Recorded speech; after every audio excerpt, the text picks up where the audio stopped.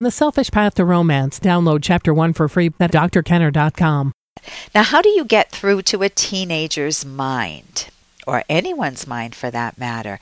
Here is a question from Frank. He's suggesting a way to do this, and see what your gut response is.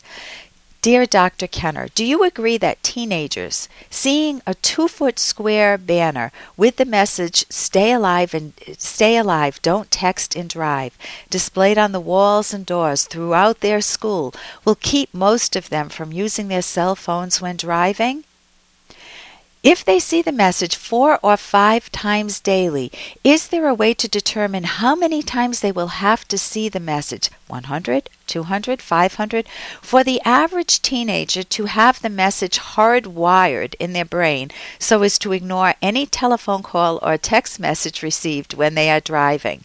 Thank you, Frank. So do I agree that just seeing a sign, "Stay alive, don't text and drive," on the walls and doors everywhere in their school will keep a teenager from acting that way? So, Frank, you're assuming that just seeing a message over and over will translate automatically into action.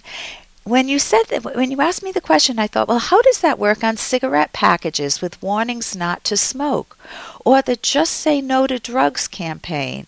Or the Seatbelt Saves Lives campaign?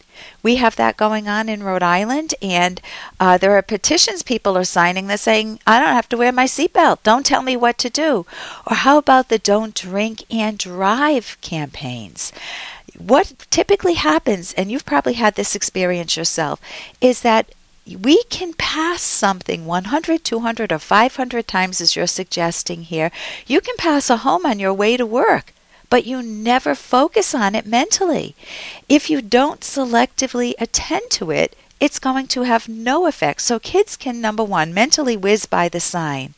Number two, kids can see it and say, oh, geez, just another lecture from an adult who doesn't get that I can text and drive safely. I've been doing it. It's not a problem. So many teenagers and adults, we don't like being lectured to. We mentally tune out any lectures. We can see the words, "Stay alive, don't text and drive," but we just say, oh, the slogan du jour, who cares? And we ignore it. Don't tell me what to do. You're just a scaremonger. There may be occasional kids or adults who say, yes, I want to remember not to text and drive, and they see it a few times and they say, that's it, I've made a commitment. But they usually have a context behind that, which leads them to feel that that's a credible statement. For example, I totaled my own car in an accident. Now, I wasn't texting, I wasn't drinking, and I was paying attention to the road. So I went to change lanes. I looked in back of me, did not see another car. How long do you think it took for that accident to happen? It took a millisecond for me. When I turned my head, a car must have been whizzing onto an entrance ramp, speeding up behind me, and we crashed. And luckily, no one was hurt. And I'm a much more careful driver now.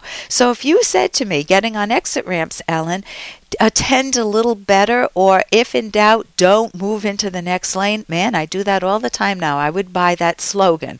So that would work for me. And I also have a relative who works on car accidents. That's what she does. She processes, she studies car accidents, how they happen. So guess what she does when she gets in a car? Hey, I got to interrupt this because we've got to pay some bills. 30 seconds, that's it. A very quick ad, and then Ellen will be back. Romance. I wish I knew more about what girls want from a relationship. Boy, I wish I knew more about what I want. Where's that ad I saw?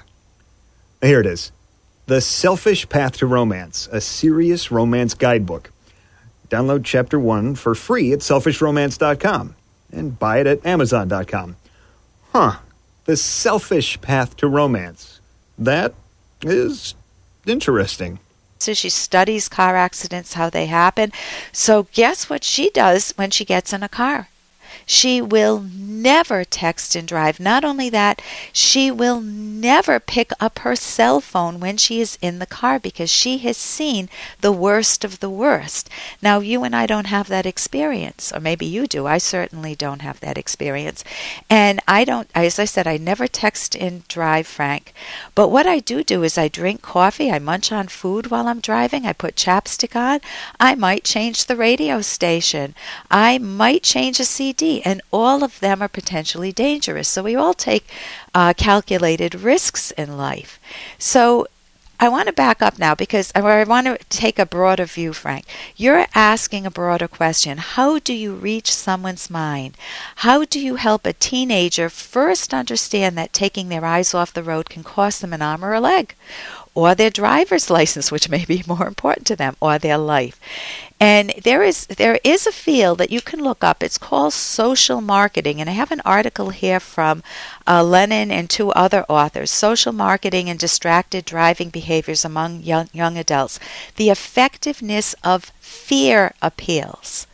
Fear, the attempt to arouse fear in someone that would motivate them to take protective action. That's what you're doing. Fear appeals can have what this article calls a boomerang effect. They looked at the effects of anti-smoking campaigns on college students, and they found that kids were often angry and defiant after they saw the ad.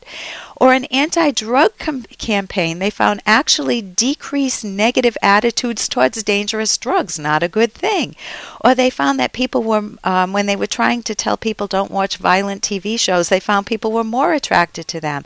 And two authors, Milner and Ralnick, think that people feel that their personal choices are threatened, that their personal freedom is threatened, and they'll say, I'll do what I want. So you can take a look at that article, Frank. For more Dr. Kenner podcast, go to drkenner.com and please listen to this ad. Here's an excerpt from The Selfish Path to Romance by Drs. Kenner and Locke.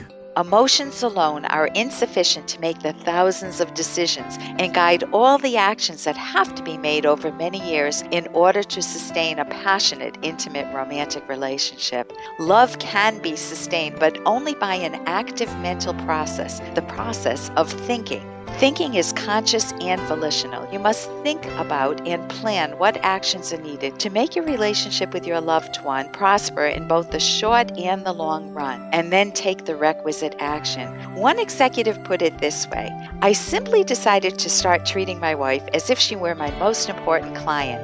That might not sound overly romantic, but I recognized the way I was wired, and this approach has worked exceptionally well for me. What this individual did was to consciously make his wife important.